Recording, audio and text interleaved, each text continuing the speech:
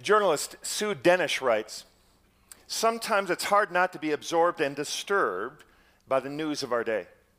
Mass killings, unpredictable violence, economic uncertainty, intolerance of others' religious beliefs and personal freedoms, regional wars that devastate whole countries and displace millions of people.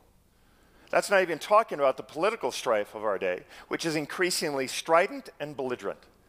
These," she writes, "are challenging times." And I think it does feel like we're living in increasingly challenging, difficult times. I mean, uncertainties, conflict, pervasive in our world. And it's not just about what's out there in our world.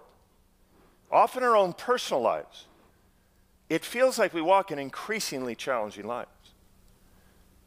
I mean, I hear the stories from so many of you of what you are walking with and facing. So we ask the question, how do we trust God as we walk through these kind of challenging, difficult times?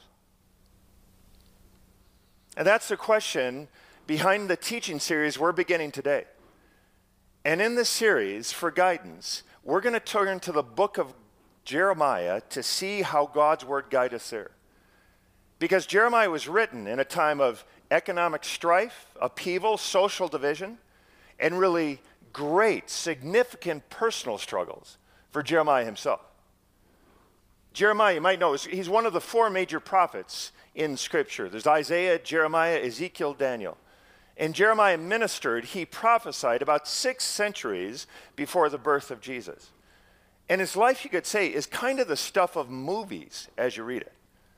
I mean, he was prophesying in what was an absolutely critical time in the history of the people of Israel. I mean, he ministered, you could easily say, in the most important, the most impactful series of events that happened in the in the Old Testament after Moses and the deliverance of God's people from Egypt. He was called by God at a very young age to speak really challenging words to his own people who had drifted so far from God. And rather than them repenting, they considered Jeremiah a traitor. They hated him. They plotted to kill him. Many did. Even as he sought to be faithful to God. So in this series, we're going to explore how Jeremiah's life and words might help us to deliver and hold on to a faith that both keeps us strong in challenging times and also prompts us to live in hope about our future. So let's turn to Jeremiah, if you would.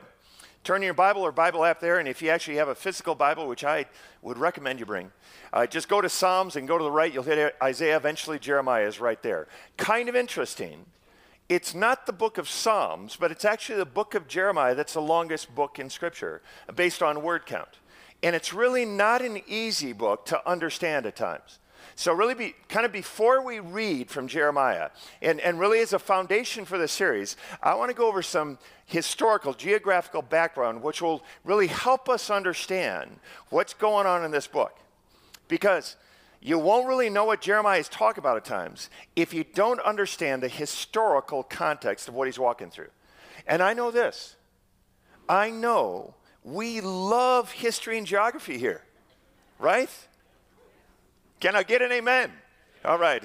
Good job, even if you don't believe it. Way to go. Well, one thing is we read Jeremiah, know this. It's helpful to know that Jeremiah actually wasn't written chronologically. It doesn't kind of just start at the beginning of his life and move year by year eventually to the end of his life. Through the book, you really kind of bounce back and forth through different events in Jeremiah's life. So let's look at kind of the background and context for the book. And I want you to work with me on this because even if you really aren't a history, geography person, I promise these things will help make sense of what we're going to walk through in the coming weeks. All right, so let's go to the maps. As a friend told me, when you read the Bible, you have to read Genesis through the maps. The maps are so good. Here's the maps. Let's go to the Middle East. This is today. Now, if you look at the Middle East today, a question that comes up if you reflect on this is, okay, there's Israel. Why is Israel, this little country just tucked away in their corner, why is it in ancient times on through present times had such a significant role and presence in human history? Why is that so? Well, One of the reasons, not the only reason, one of the reasons is the geography of that land. Remember when you were back in school studying the Fertile Crescent? Okay, we're going to learn about it today. Here, the green part there, that's the Fertile Crescent. This is the area in which the greatest remnants and artifacts of human civilization are found, back in Mesopotamia times. And the Fertile Crescent is the area in green there, going from the Persian Gulf on the right there, up along the Tigris and Euphrates rivers, see them there? Those ancient rivers up over the top of Syria and then down eventually to left, down through Lebanon, Canaan, which we call Israel today, on down to the Nile River Valley. That was the Fertile Crescent, and it was called that because it was really fertile. It was a place you could have the best fruitfulness in planting, harvesting, so on. You didn't want to go to Saudi Arabia. That area where Saudi Arabia is the Arabian desert. So that wasn't a place you wanted to be. So if you wanted to travel, for example, say you lived in a city of Ur, in the Chaldees. Say you're Abraham, there with the yellow dot by the Persian Gulf. When God calls you over to Canaan, you don't head in a straight line over because you would die. You have to go over the top through the fertile land. So Abraham went up along the Tigris and Euphrates, stopped at Haran, which is, puberty, just above Syria there, and then eventually worked his way back down to Canaan because that's the way the land worked. And understand this, that's why in historical times, it didn't matter what empire was in place, Egyptian, Persian, Babylonian, Assyrian, it didn't matter, Roman even, you had to control Canaan. You had to control Israel. Because if you wanted to get from Africa on up to Europe to the left, Asia to the right, you had to go through Canaan or back down to Africa. Same thing. That's why it was such a strategic piece of property and still is in many ways today. In fact, if you go to Israel today, like we do with some of our tours or teams when we go, there are two of the highways we travel on. Along the coast is an ancient highway these ancient empires used. It is now I-70 in Israel. That's right along that ancient highway. Or in Jordan, I-35, now a highway. That's the King's Highway that these empires used to travel from the north down to the south and back and forth. It's why that land was so critical. All right, so let's take it to the next step. When Jeremiah was born, the Middle East was largely under the control of the Assyrian Empire. Now look at this. Kind of interesting, well, it's the Fertile Crescent, right? Because that's really the land that mattered around there. The other stuff was in mountains or desert, you didn't really want it. It was the Fertile Crescent. That was the Assyrian Empire, right there. And the capital of the Assyrian Empire was up in Nineveh. Throw an arrow up there so you can see it. We know Nineveh, right? Who went to Nineveh? Who didn't want to go to Nineveh? Jonah. Jonah headed the other direction, out towards Spain and Tarshish. Eventually he worked his way to Nineveh because he was to proclaim, God said, to the Assyrian Empire, God is the true God. That's where he went, to Nineveh. So a couple things to be aware of. You consider the Assyrian Empire, which was reigning in the time of Jeremiah. For one, a rising concern for the Assyrian Empire was the Babylonians. The Babylon, right there by the arrow, Babylon, they were kind of rising up in revolt. They were concerned for the Syrians, rightly so, as we'll see in a moment. Second thing I want you to notice, keep this in mind. Notice the red arrow by Israel? At this time, by the time of Jeremiah, the nation of Israel had been divided into two kingdoms, the north and the south kingdom. The north kingdom was called Israel. The south kingdom, as marked here, was called Judah. That included the city of Jerusalem, and that's a region in which Jeremiah ministered and prophesied. This divided kingdom of that time. Now, the northern kingdom, about 100 years before Jeremiah, the Assyrian Empire came to the northern kingdom, took them captive, left Judah kind of on its own. But the next step was this. After the Assyrians we have the Babylonian Empire. Babylon did rise up. They overtook the Fertile Crescent again. There it is again. And they took control of this region. And understand, this was after Jeremiah, after his ministry. And this is what God told Jeremiah would take place unless his people repented and turned back to him. Unless they pushed away their idolatry and turned towards justice and compassion. This is what Jeremiah was warning the people about would take place. Jeremiah begins his prophetic ministry, remember this year, 627 BC. This is going to be on the test, so remember this. 627 BC, that's the year he began. And that year was a time really of just significant change in that region. And understand, Jeremiah was somewhere around 16 to 18 years old when he began this ministry. And one of the things that took place when Judah was under Assyrian rule was that the people of Judah began to just kind of syncretize. They began to assimilate Assyrian pagan practices and began to worship Assyrian gods along with Yahweh, to the point where the Jewish people actually took the altars at the temple in Jerusalem, the altars to Yahweh, they pushed them to the side, and they put altars to the Assyrian gods in their place. They neglected the temple. It fell into disrepair, began falling apart in places. And catch this.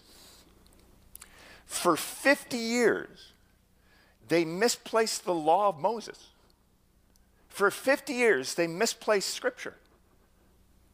Can you get your head on it? Like, imagine coming to church. Hey, anybody seen a Bible? I mean, well, 50 years later, that's what they walked through. For 50 years, they lost the Ten Commandments. They lost the guidance God had given to his people. And they drifted from following God. And it was 50 years later, right when Jeremiah was beginning to preach, that there was this kind of fairly new young king in Judah. His name was Josiah, and he was calling the people of Judah back to Yahweh. He starts rebuilding the temple. As they're rebuilding it, they find the Word of God. They find the law of Moses. And there's a beautiful description in Scripture of what they celebrated, what that looked like. But for us, as we're going through Jeremiah, Josiah then begins this reign of calling back to people back to following God in what year? 627 BC. Good ones. You kind of got to roll on this. Josiah again, in 627, was somewhere around 21 years old. So alongside him in 627 BC, this young teenager Jeremiah also begins to rise to declare God's word to the towns, cities, to the people of Judah, saying to them, you need to repent. You can't serve other gods. Call out to the true God. If you continue to worship these other gods, the empire who worships these gods is going to come and destroy you. So turn back to God. Do justice in life. Care for the oppressed. Destroy your idols. And God will bless you. That was Jeremiah's basic message that he gave again and again, year after year, in city after city. So try to imagine this again. Jeremiah starts this when he's about 17 years old. And understandably, he feels a bit overwhelmed, feels a bit inadequate at first. And so let's look at God's calling on Jeremiah. Jeremiah chapter 1. Let's read this. Jeremiah 1, we'll start in verse 4. And remember as we hear it, this is a word of God. Jeremiah writes, now the word of the Lord came to me, saying, before I formed you in the womb, I knew you. And before you were born, I consecrated you. I appointed you a prophet to the nations. And then I said, Lord God, behold, I don't know how to speak. I'm only a youth. But the Lord said to me, do not say I'm only a youth. For to all to whom I send you, you shall go. And whatever I command you, you shall speak. Do not be afraid of them.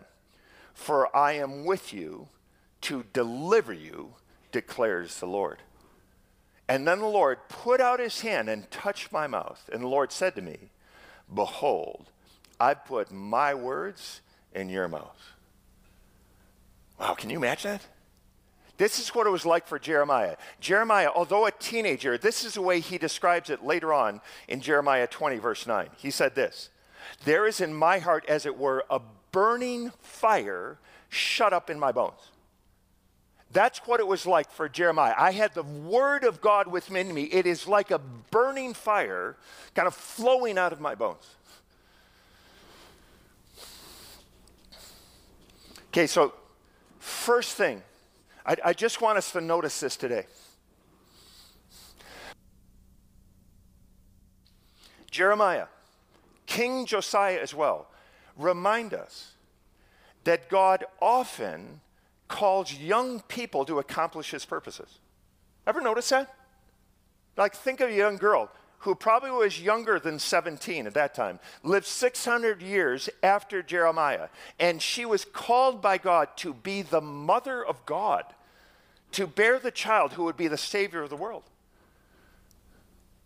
You know, here's the thing with this. When you're young, you don't know you shouldn't be able to accomplish certain things, right? It just hasn't hit you yet.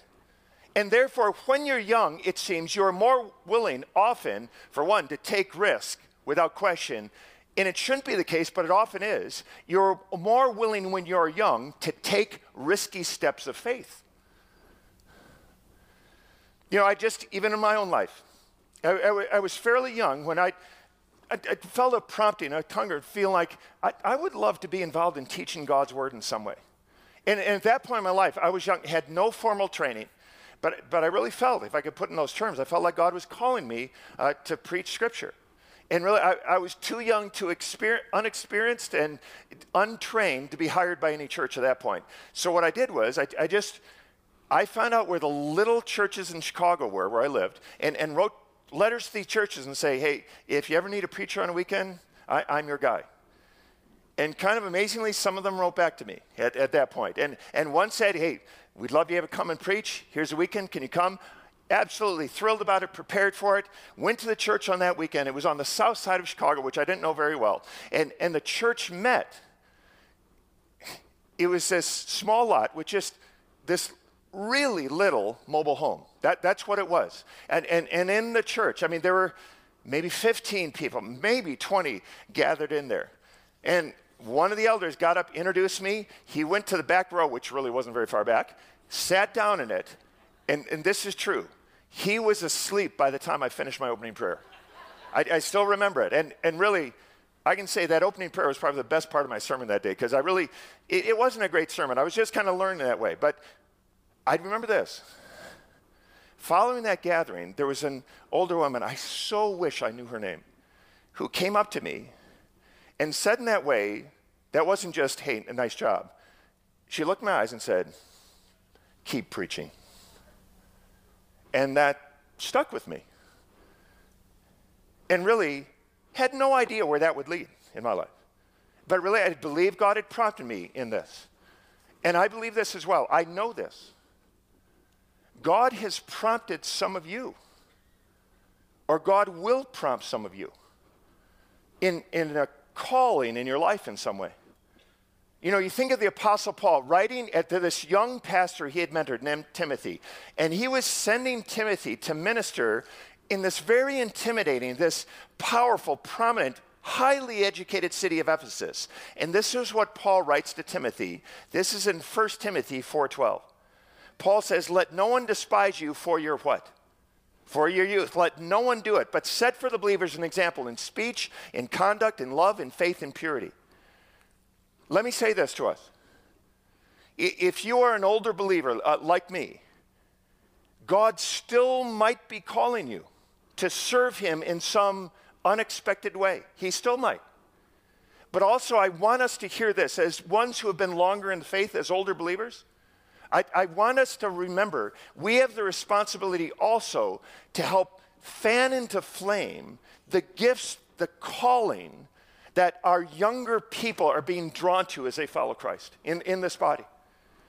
And I'm not just talking about encouraging those who are pursuing vocational ministry, but of any of our young people they have a dream or a sense of calling about making an impact for Christ in the world, maybe expressing his mercy in a different way, or his grace, his justice, his beauty in the arts, his compassion in the world.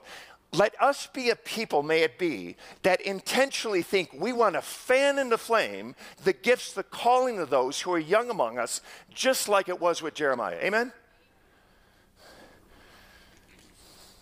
And if you are a young man or woman, a youth among us, can I just say Paul's words back to you today? Hear this to you. Let no one despise you as you pursue Christ for your youth. Let no one look down on you spiritually because you are young. Because our God, he still calls, he still gives, he still impassions us to express his kingdom in our world. This many centuries after Jeremiah. So that's what Jeremiah did. In obedience, he followed God's call.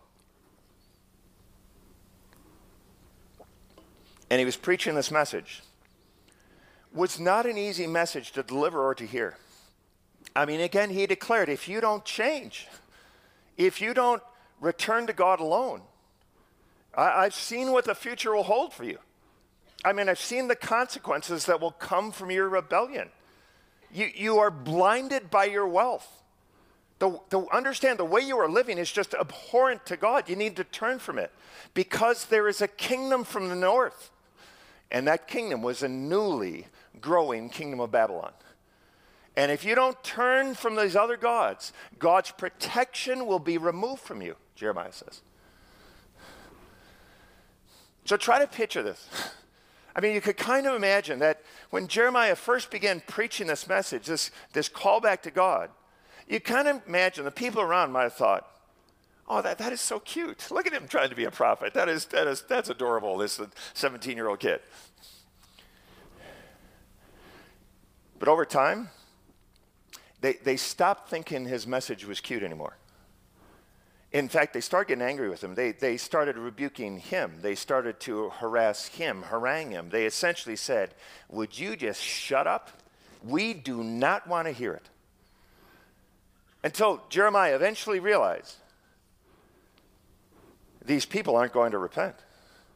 They're not going to turn from their wickedness. All they want is wealth and comfort. There is no turning back for them. They aren't changing. The kingdom's going to come from the north. Prepare for the judgment. And eventually, it came. 587 BC, 40 years after Jeremiah first began to preach, the most cataclysmic biblical event in the post-Mosaic era took place among God's people.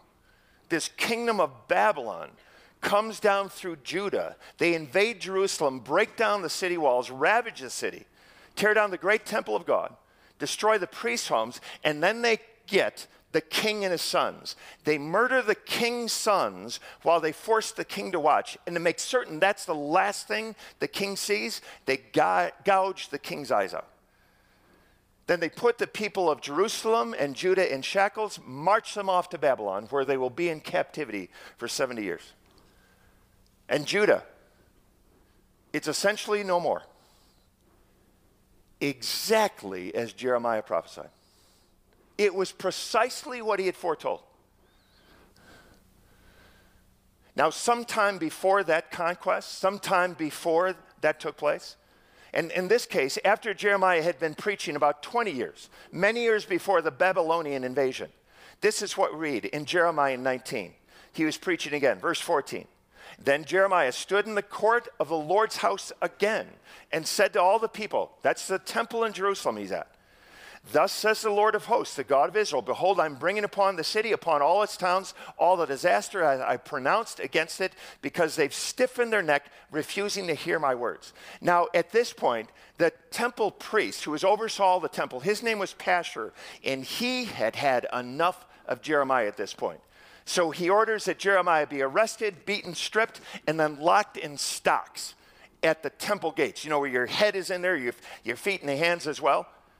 And Jeremiah at this point, he's not a young kid now. He's like 38 years old. And this is after like 20 plus years of faithful ministry. And he's humiliated, locked in these stocks. Can you picture it? And you can kind of imagine. People were sick of his message. So what do you think they did as they walked by him locked in there? I mean, just ridiculing him, humiliating him. That's what you get for your craziness, idiot.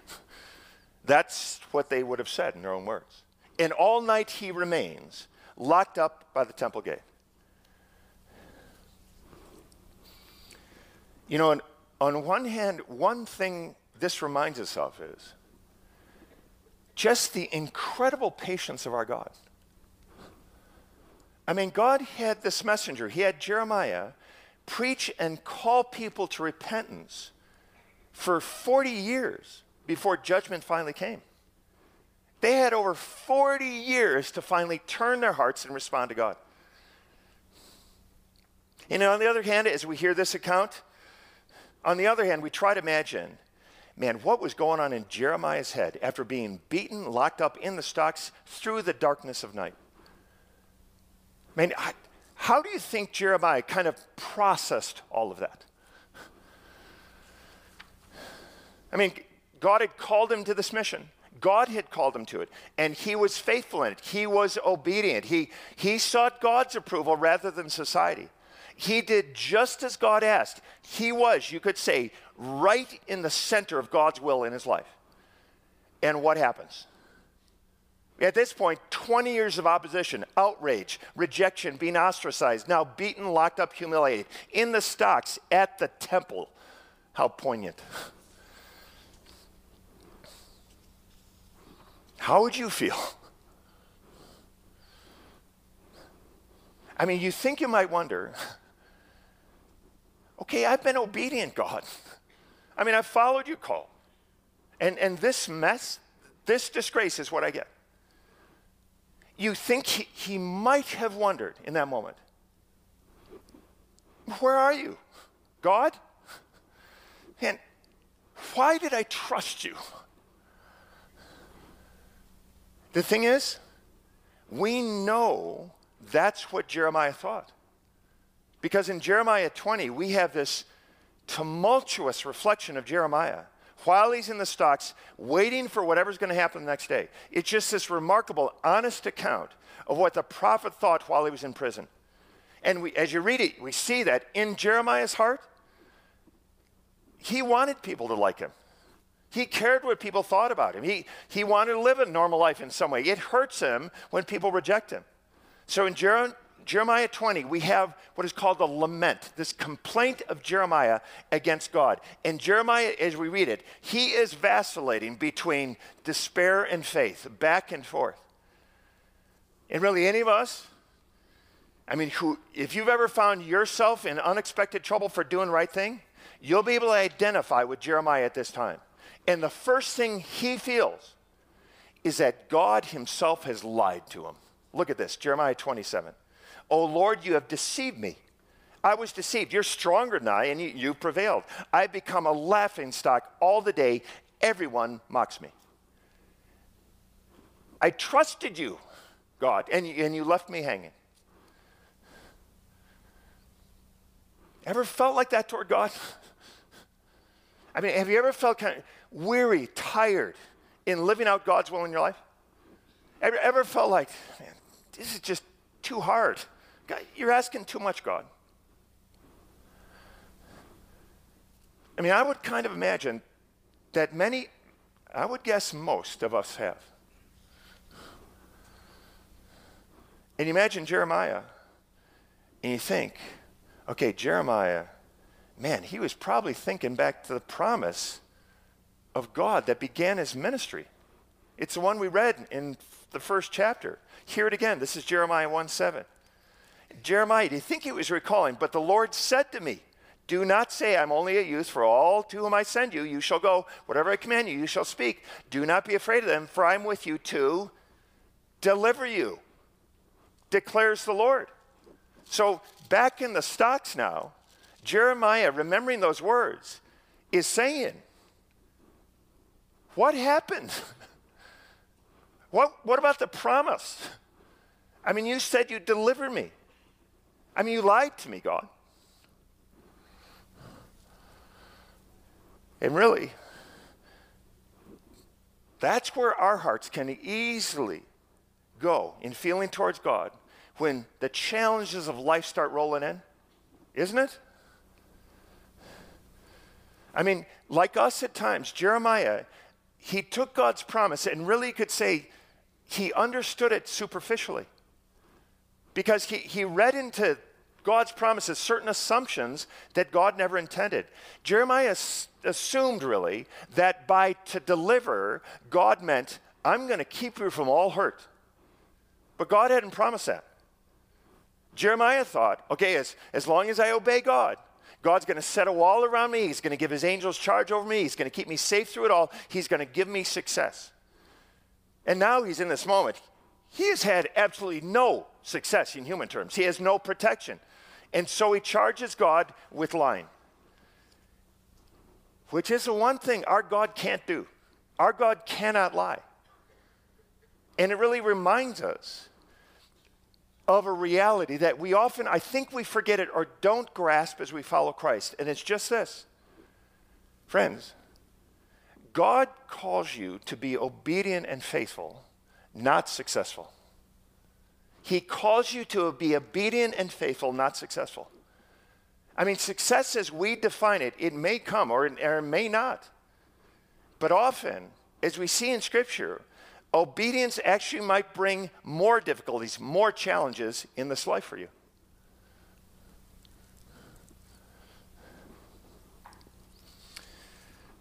You may know that down in the States, they just celebrated Martin Luther King Day back on January 21. And if you've read Dr. King's story, you likely read that early in his civil rights work, he was in the city of Montgomery, Alabama.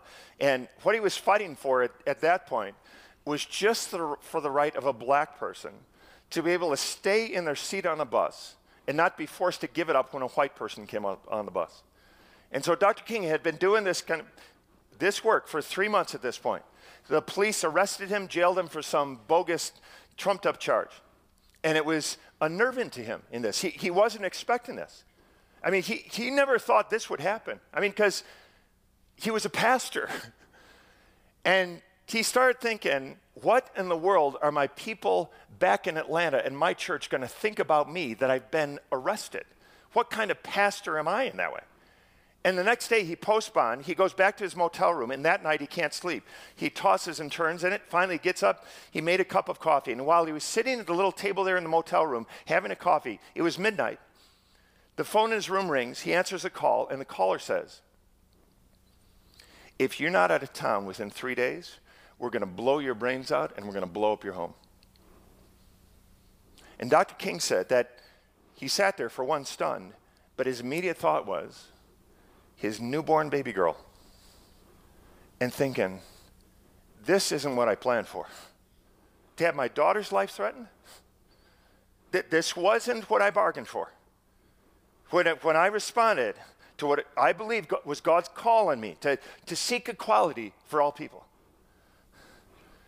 And so he just said a prayer out loud in that motel room. And he noted in this, I'd been a Christian at this point since my childhood. My dad was a preacher, my grandfather was a preacher. But that night was when I actually found God's presence in my life. That night, he became real to me.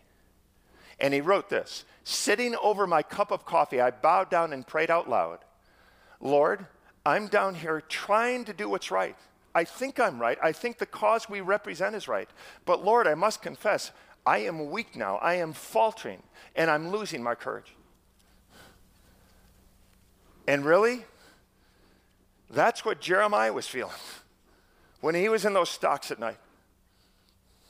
And Dr. King said that night, he believed he heard a word from God spoken to him. He said, I felt like God was saying to me, I'm with you, Martin. Do not be afraid. Keep preaching righteousness, keep preaching my justice, and I will be with you always, even to the end. And of course, we know Dr. King was thrown into prison many more times, many more threats on his life he would face, until ultimately he was assassinated for trying to see the kingdom of God expressed in our world. And it's fitting we remember what Jesus says to us. Because Jesus said this, as it's recorded in the Gospel of Matthew, in Matthew 5:11. Jesus said, blessed are you when others revile you and persecute you and utter all kinds of evil against you falsely on my account. When that happens, rejoice and be glad, for your reward is great in heaven. For so they persecuted the prophets who were before you. Like Jeremiah. Because there's Jeremiah, he's in the stocks, and it says he wants to quit preaching, but he says, I can't quit because that fire is still in my bones. I want to stop, I can't stop. And eventually, what comes to Jeremiah's rescue is faith. Faith in God begins to strengthen him. It's like faith counterattacks to uphold this tottering prophet in that moment. This is what we read in verse 11, Jeremiah 20. Jeremiah finally remembers, but the Lord is with me as a dread warrior. Therefore my persecutors will stumble. They will not overcome me. They will be greatly shamed, for they will not succeed. Their eternal dishonor will never be forgotten. O Lord of hosts, who tests the righteous, who sees the heart and the mind, let me see your vengeance upon them. For to you I have committed my cause. To you I have committed my cause. And that, friends, that is the way of wisdom. Like Jeremiah recognized, or rather he begins to reckon as reality. He just begins to count as truth what God had made known to him. And really, that is the way to handle any challenging situation. Trusting God is the path of wisdom. Because you can almost be certain that the way you are seeing your situation is not the way it truly is as God sees it. So really, this is what we have to remember. The only answer for us as we face difficulties and challenges in this life, in this world, the only answer, it is to begin with God. Begin with the unchangeable one. Begin with the one who sees things as they truly are. We start with him. We start with what he has told us, with what he has promised us. And then we work from that back to our situation. And as we bring his promises, his identity, his words to what we are facing, we see them in a different light. And this is what the prophet does here. He starts with God. I don't understand what's going on, but I rest on this. You, Lord, you are with me. You are the dread warrior. And still, it's interesting as you read this chapter. He doesn't understand what's going on. The situation doesn't make sense to him, but his faith reassures him in God's sovereignty. And so he cries out. This is in chapter 20, verse 13. Sing to the Lord. Praise the Lord, for he's delivered the life of the needy from the hand of evildoers. That's an odd song to sing in the stocks at the temple gate, right? Does it bring to mind Acts 16? Paul and Silas in stocks in the prison in Philippi. At midnight, what do? This, they sing. They sing out to the point where stuff starts collapsing. And finally, the prison guard comes and says, how can I be saved? This is what Jeremiah learned to do in the difficulties. I will choose to sing praises to the Lord. He still has questions, still is facing struggles. He's still in the stocks. But he chooses to trust God. Because in this, he discovered what many have discovered across the centuries. What would be expressed by John in his first epistle, 1 John 4:4, because John says this, remember, he who is in you is greater than he who's in the world.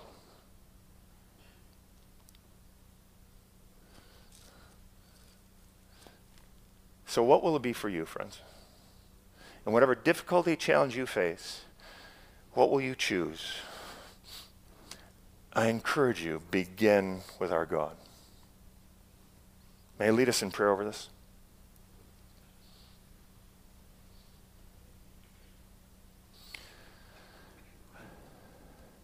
And Heavenly Father, we thank you in these writings of Jeremiah for this reminder of your faithfulness. Both your faithfulness to Jeremiah and your faithfulness to your promises today. And so in this, I would pray, would you keep us from trembling in faith? Would you keep us from charging you with deceit? Keep us, Lord, from weakness. But even when we are weak, Thank you for the forgiveness and the healing that you manifest in our lives. And I pray this, Father, praying that you would bring your grace, your hope, your truth, your strength to all who walk in challenging times right now. And we ask this in Jesus' name. And again, all God's people say, amen. Amen. Will you stand with me, friends?